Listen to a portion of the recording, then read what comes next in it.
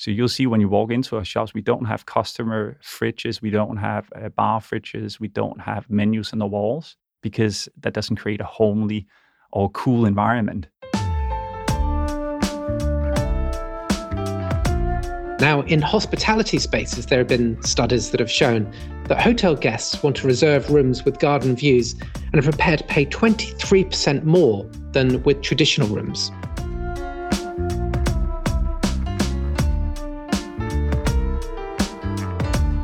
We would never use this stainless steel for the customers. No, any surface they would touch should be warm. Welcome back to the Fifth Wave podcast. I'm Jeffrey Young, editor-in-chief of coffee business magazine Fifth Wave.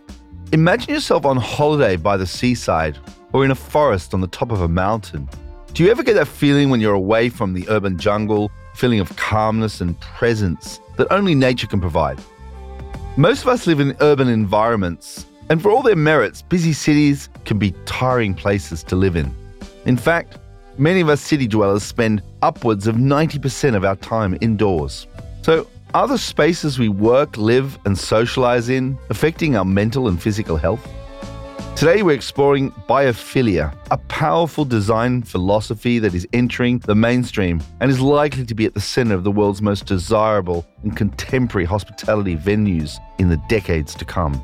We'll be speaking with Shu-Yun Chun of Noda Architects, Tim Schroeder, founder of Hagen Cafes. But we begin this episode with a conversation I had with Oliver Heath, one of the world's leading thinkers on biophilia. Oliver's a Brighton-based architect and interior designer and is most well known for his biophilic-centered design philosophy. His considerable client list includes the BBC, Unilever, Bloomberg, and many more. Oliver's going to help us make sense of biophilia and give us ideas for applying these principles into our own cafes and workspaces. Welcome, Oliver. Thank you very much. Pleasure to be with you. I wonder if you could just outline what is biophilic design? Well, biophilia quite literally means a love of nature. And basically, it explores humans' innate connection to nature and natural principles. And it sort of explains why, when we choose to go on holiday to relax and unwind, we choose to go to spaces filled with nature. We go to the beaches, to the mountains and the forest. We know that being in and around nature makes us feel good. And, quite simply, if I was to ask you to think of a space where you feel most happy, calm, and relaxed, and to picture that space in your mind, probably you're seeing a pool of water, maybe grass or flowers and greenery. Maybe you're seeing trees in the distance and blue skies with little fluffy clouds and lots of sunlight coming down. And it is really interesting how a majority of people have a very similar picture in their mind. And yet the spaces that we've chosen to live in, that chosen to work in, and that we're connected to are very, very different to those ultimate idyllic spaces that we see in our mind when we think of places where we feel happy, calm, and relaxed.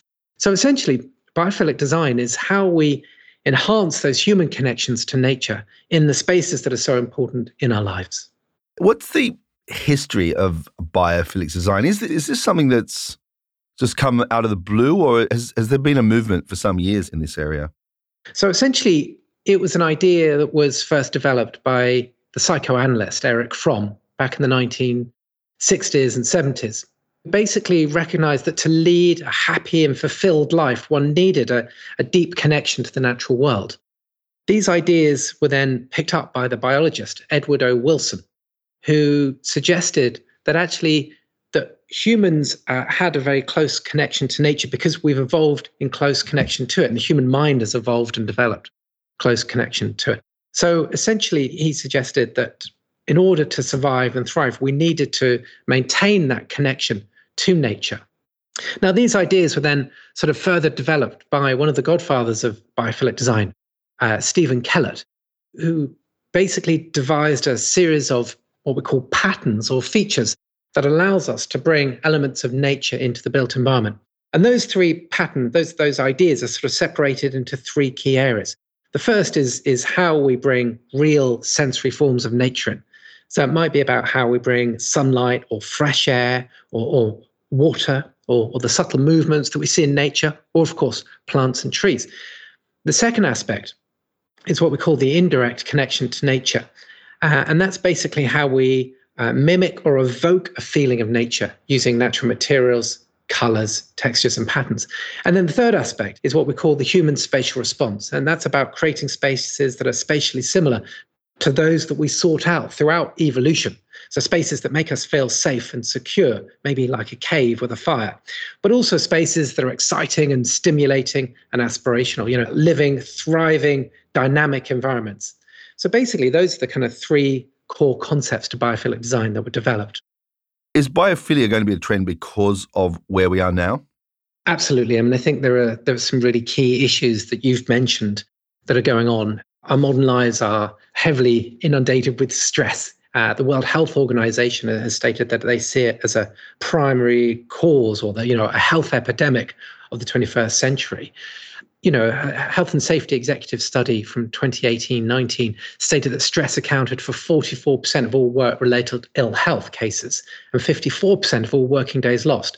So we're finding a lot of stress in our modern day lives. On top of that, we have very high rates of urbanization. By 2050, 68% of the world will be living in cities. Actually, in the UK, 90% of us are now urbanized.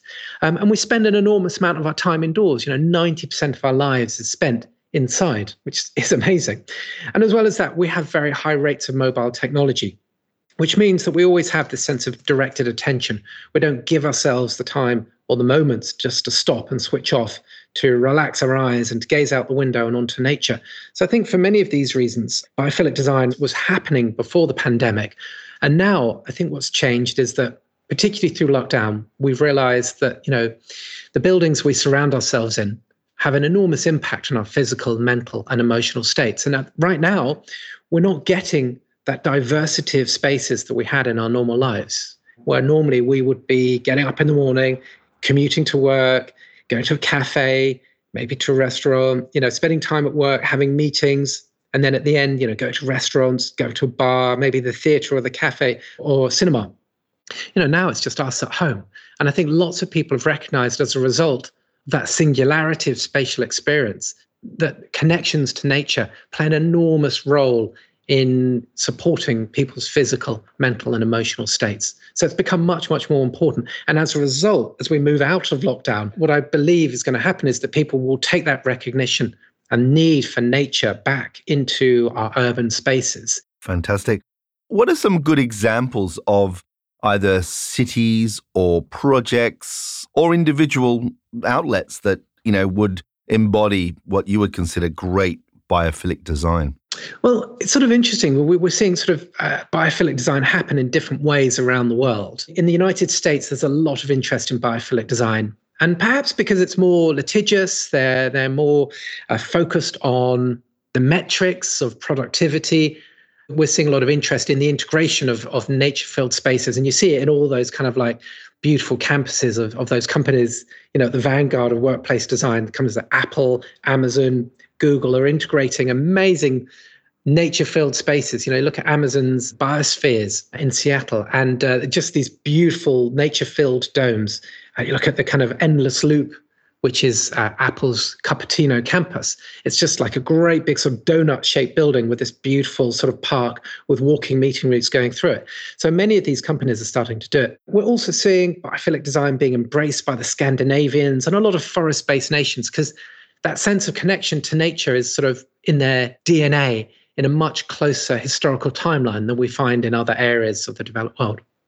We're also seeing it a lot in countries like Singapore, where they've actually renamed the city, a city in a forest. So a fantastic example is the Royal Pickering Hotel in Singapore. And it's essentially a sort of hotel in a garden. And basically what it is a series of sort of terraced green layers with palm fronds and greenery, and there's sort of infinity pools. And you look out from your hotel room over through greenery and into the city, and it just gives this sort of wonderful verdant sense of spaces. And you get that beautiful sense of light glistening off leaves and the gentle movement. And you just see, the amazing effect it's had certainly on the success of the hotel and their ability to put up room rates. But I think also that just there's the popularity of the hotel. So some fantastic examples from around the world. In London, we've got the Sky Garden, which is a beautiful sort of viewing gallery And you just sit in amongst this wonderful hill of trees and greenery, and you go into these little nestled spaces and look out, get that sense of prospect. Wow. And is this being led by governments, led by property developers? Where is this coming from? Well, I think one of the really interesting things about this design style and ethos is that it is an evidence-based approach. So there's 30 years of research that demonstrates that when you integrate elements of nature into the built environment, into different buildings, be that education, hospitality, healthcare, workplaces, it can have the amazing result of improving outcomes, but reducing negative costs. Now, in hospitality spaces, there have been studies that have shown that hotel guests want to reserve rooms with garden views and are prepared to pay 23% more than with traditional rooms.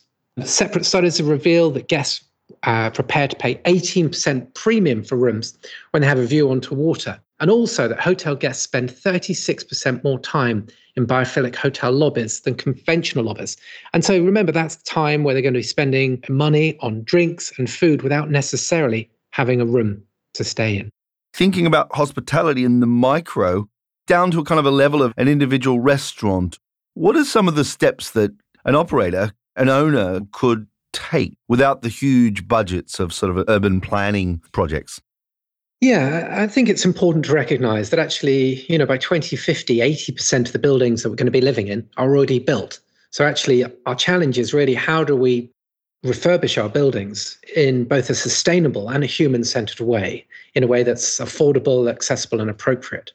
So I think what's important to remember is this is all about how we make humans feel better. So, fundamental to this, I think, is access to natural light, because natural light helps us to rebalance our circadian rhythms. And our circadian rhythms are our body's reactions to periods of light and dark across a 24-hour period. When we have balanced circadian rhythms, we sleep well and deeply at night, and we wake up feeling refreshed. And as a result of that, we can be productive, creative, we can be in a good mood. There's an interesting idea about the use of plants and greenery, which is around what we call statistical fractals. And statistical fractals are basically repeating patterns that we find in trees and branches and leaves that are ever so slightly different as they change in scale. Now, these statistical fractals are what we see and we derive pleasure from when we look at nature. Maybe it's the leaves on a tree or a plant. So integrating some of those very familiar, recognizable shapes is a good way to make people feel more relaxed. Added to that, a really nice sense, an idea is a little bit of movement. We use this idea called non-rhythmic sensory stimuli. It's a really complicated name for something that's ultimately very simple. And basically, non-rhythmic sensory stimuli is that very gentle, recuperative sense of movement we find when we look onto nature. It's a little bit like leaves moving in a tree or ripples moving across a pool of water, or even that very simple thing of fish moving around in a fish tank. These things are sort of constantly moving, changing, yet in a way kind of remain the same. And it creates this idea, it's called a soft fascination. It just sort of allows you to drift off for a moment in this very gentle, non-threatening movement that allows you to kind of drift away and to recuperate. And it's very good at helping us to restore our kind of cognitive focus. Excellent. Wonderful. Thanks so much. That's a pleasure. I found the conversation with Oliver particularly enlightening, especially the example that hotels are able to charge more for rooms when guests feel surrounded by natural design elements. It suggests to me that cafes will see considerable financial benefits if they incorporate a biophilic design philosophy. If you want to dive deeper into Oliver's work, he's written a white paper titled Creating Positive Spaces Using Biophilic Design, which we've linked in the show notes. Now we're going to explore two individuals who have incorporated biophilia into their brand philosophies. This will help to contextualize some of Oliver's messages within specialty coffee. So next up is Xuyuan Qian, founder of Nota, one of China's top 100 most influential architects and designers. Xuyuan's firm designed most of the cafes for the iconic Seesaw brand of specialty coffee cafes in China. Established in 2012, Seesaw operates 15 boutique specialty coffee shops, mostly in Shanghai. In one striking example, Nota designed a cafe that replicated the feel of a traditional garden, with a circular seating arrangement, shimmering blue floor tiling, flowing natural light, and an abundance of plants gives the feeling that you're on the edge of a decorative pond. Let's hear from Shu-Yan how her firm has incorporated biophilic touches into Seesaw's trailblazing cafes. Welcome, Shu-Yan. Thank you. So what I think is pretty clear is that the concept biophilia is much, much more than just incorporating plants. I wonder if you could talk about some of the other elements and the techniques you use to make up a biophilic design environment. Well, light is, of course, always the first thing we would consider. We will do everything possible to welcome light in. Yeah. And sometimes they have to be filtered because otherwise it will be too strong. We use them also to create beautiful shadows for these plants inside. Oh. And at night, we would also use artificial lighting to do that. And also wood. We always use real wood. Sometimes we use a little bit of veneers, but that's really limited. Like in several Seesaw projects, we had this concept of a water surface. Well, we can't use real water. But what we did was to use terrazzo that feels like water. We actually did several sample tests to make sure it looks like real sunny water, with the fallen leaves inside, like with red and yellow leaves and a little bit green branches, things like that. I think it helps also, when all of these materials come together, to create this atmosphere of natural environment. What are the techniques you use to make that human feel at ease in the space, in terms of how you lay it out? It's first of all the space planning. These scales in the interior I think it's really crucial how you define the width of a corridor or, when you are supposed to have a big open space and when it has to be really tight. Speaking of this, I have a case. In one of the Seesaw project, we had this open corridor between the two operating coffee tables because the baristas have to operate like both ways, like facing front and back. And the corridor has to be wide enough for these cars to come by and people don't run into each other. So we defined a 1.2 meter wide corridor. But then another question came out, it's too wide that the customers, they might just walk into that corridor, right into the kitchen. Uh-huh. So how do we avoid that? This became the question at the time. It's an issue because I don't want to put a simple, just swing door in the middle. It looks stupid. So what do we do? And then we came up with the idea that instead of say, no, you can't go in, we might do something at the end of the coffee table to attract your attention.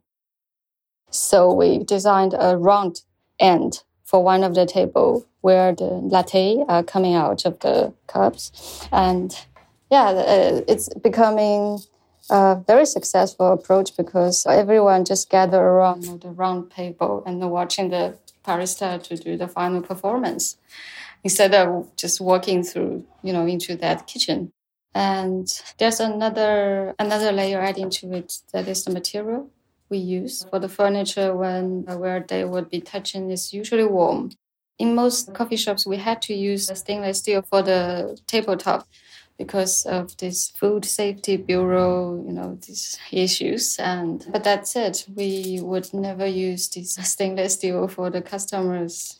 Any surface they would touch, we should be warm and even a little bit rough, I would say, because I had a feeling that the smoother the surface is, the less comfort it might be. For people. So we are like cats too. I think we prefer a little bit rougher surface, and that keeps us feel warmer. So wood is always a top choice. All kinds of wood, laminated or solid wood. Yeah, well, wonderful. Now, I've got a sort of a business question here. Is all this sounds very beautiful and amazing, but is this type of environment very expensive to produce? Yeah. Is this only for the very fine concepts, or is this something that, biophilic environments could become more mainstream? I think for most of the spaces we did, it's not that costly actually, because we are not using particularly expensive materials. The expensive part was actually the manufacturing process within that process. And for the biophilia projects, I think it's more the maintenance cost. Okay. That's a constraint for some of the clients. And they say, well, for plants, it's hard to maintain. They would die, there would be worms, and etc. But I think I would tell them usually, it's like pets. You have to feed them, you have to walk them. You can't just enjoy their friendly and right. You always have to pay for it. Also, every building conditions needs maintenance. So there are also professional teams who could do that. Just need to hire them a little bit more maintenance cost. I can't thank you enough for your time here today. Thank you. So to create a rejuvenating cafe space, Xu Yang suggests it helps to incorporate lots of natural light, textured surfaces that are warm to touch, and clever use of tiles to evoke feelings and patterns of nature. And the best part, it doesn't have to cost a lot of money either, although you do need to allocate some funds to keep the ecosystem well maintained. Finally, we're speaking with Tim Schroeder, founder of Hagen, a chain of premium specialty cafes across London. Today, Hagen numbers 6 coffee bars, with 90% of their sales from coffee alone, and it's currently also working towards B Corp certification. Tim was born in Copenhagen, hence the name Hagen, and has taken a lot of inspiration from the Danish concept of hygge, as well as biophilia, 2 design philosophies that deliver warm and comforting environments for his customers.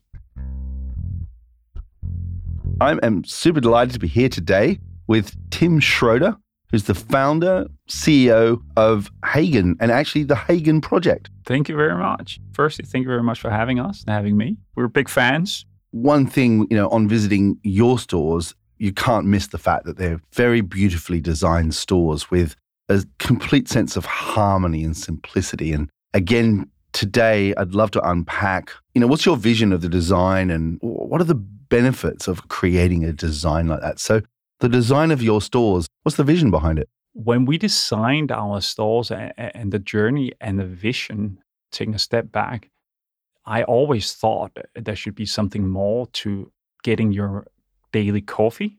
There should be a little bit of sense of occasion. So the first thing that we incorporated when we designed our bars, that was the space for interaction between customers and staff, and also between the staff. So most of our bars, they are 360 or 270. I don't think we've done a full 360 bar yet, where people can stand around our coffee making, view it, and chat with people.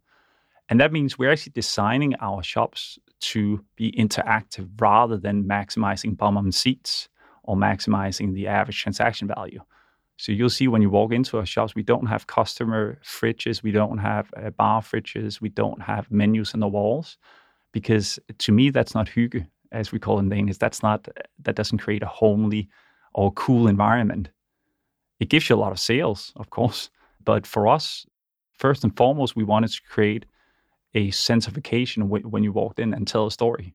Tell us about this hygge and how you portray that in your stores. It's a very overused term, and it got commercialized a couple of years ago when Scandi started to be cool. It has different meanings across Denmark, Norway, and Sweden. In Denmark, and the commercial idea of it is an open fireplace and so on and so on, but it's actually something that's more intrinsic. When I speak to my sister, I will tell her it was hygge to speak to you. So it's something more intrinsic. It's about a connection. It's about seeing people. It's about enjoying the moment. And the funny thing is, a lot of people talk about Scandi design, minimalistic. Danish design is actually not very hygge. It's white walls, light wood, and very minimalistic. That's not warm and cozy. So we actually wanted to do our own interpretation of it. And we explained to them, well, we actually created this space for conversation. And to give an example about hygge for us and the design, we don't like sending people downstairs. We actually try to get units that has no downstairs. And even if we have a downstairs, we don't want to send customers down there. So we're actually, again, we're not optimizing for the number of seats. We're not optimizing for the best sales per square foot. But the funny thing is that design in itself is making our service very efficient, because people come in and out quickly. They stand, they chat with each other, they get the coffee and they leave again. So when we then compare our numbers, it actually turns out that we have sales per square feet that is matching some of the industry leaders that have way more experience than we have. So to summarize, first and foremost, the space is designed for human interaction. Elements of nature, what are the things you're looking for when you're taking a site that you incorporate that sort of life into your place? There's two things that come to my mind. We have this thing called inside but outside, that everybody loves to sit in a bar. So one of the reasons why we chose to listen to what the Italians had perfected for many years was the operational efficiency of the espresso bar. So when you sit in a bar, you watch the world go by. And I think a lot of the elements that you talk about from nature and watching the leaves moves, it's kind of the same that you have in an urban environment. You can sit there, you can enjoy your coffee, and you can kind of be part of a conversation, or you can just sit and relax. And the ultimate thing is, in my mind, is having a bar outside. In Italy, they call it El Fresco or El Banco. So we actually have a couple of units where we punch through the facade and have our marble counters going out through on the wall, on the road. So you sit on the road. So this notion of being part of the coffee making, being part of society, but you're getting a break. Then we have created something in Hagen Malmberg where we have what we call a Hygge Island.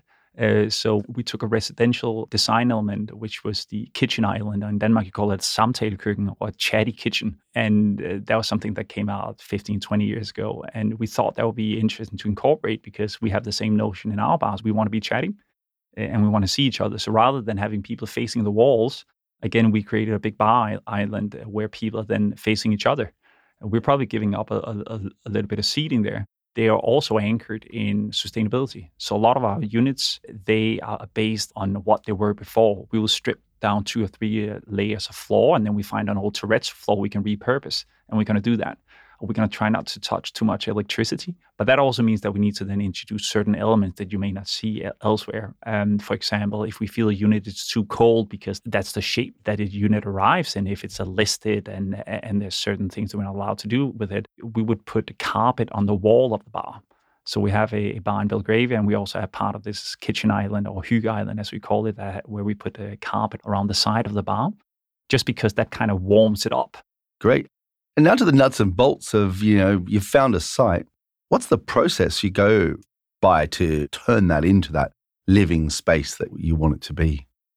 So we work with designers where we try to really have a very iterative process. So it's very difficult for us to say how a unit's going to look. We know we want certain elements, such as a 360 bar, 270 bar. We want to have people facing each other. And then how do we bring in traditional elements, yet make them warm and hygge, whilst we repurposing as much as we can from the various units? So that's the visuals. The actual operational aspects, that's how do you optimize the flow. You don't want to have people standing outside in the rain, especially London, and queuing up.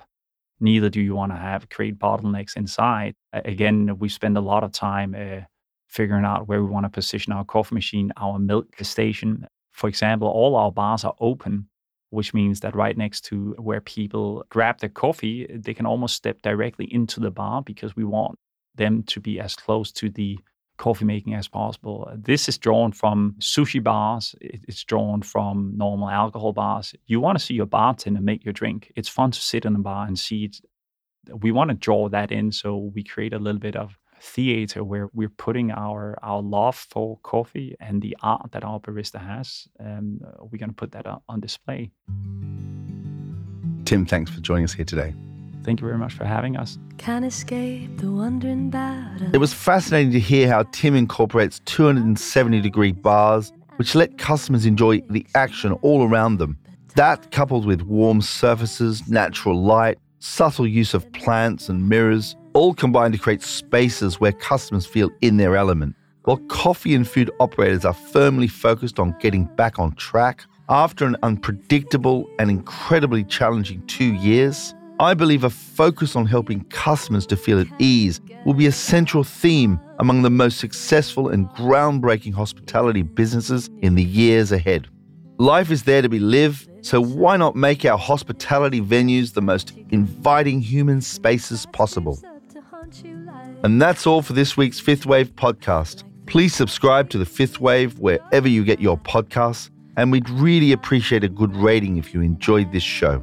Follow us on Instagram, Fifth Wave Coffee. That's number 5 followed by TH Wave Coffee, all one word.